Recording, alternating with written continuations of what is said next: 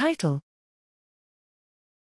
Context-invariant beliefs are supported by dynamic reconfiguration of single-unit functional connectivity in prefrontal cortex. Abstract: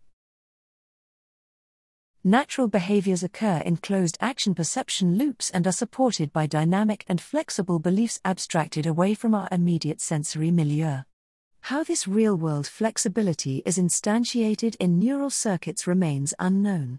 Here we have macaques navigate in a virtual environment by primarily leveraging sensory, optic flow, signals, or by more heavily relying on acquired internal models.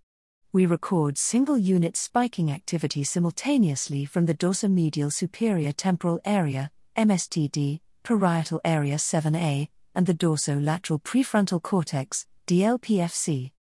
Results show that while animals were able to maintain adaptive task-relevant beliefs regardless of sensory context, the fine-grained statistical dependencies between neurons, particularly in 7A and DLPFC, dynamically remapped with the changing computational demands. In DLPFC, but not 7A, destroying these statistical dependencies abolished the area's ability for cross-context decoding. Lastly, correlation analyses suggested that the more unit-to-unit couplings remapped in DLPFC, and the less they did so in MSTD, the less were population codes and behavior impacted by the loss of sensory evidence.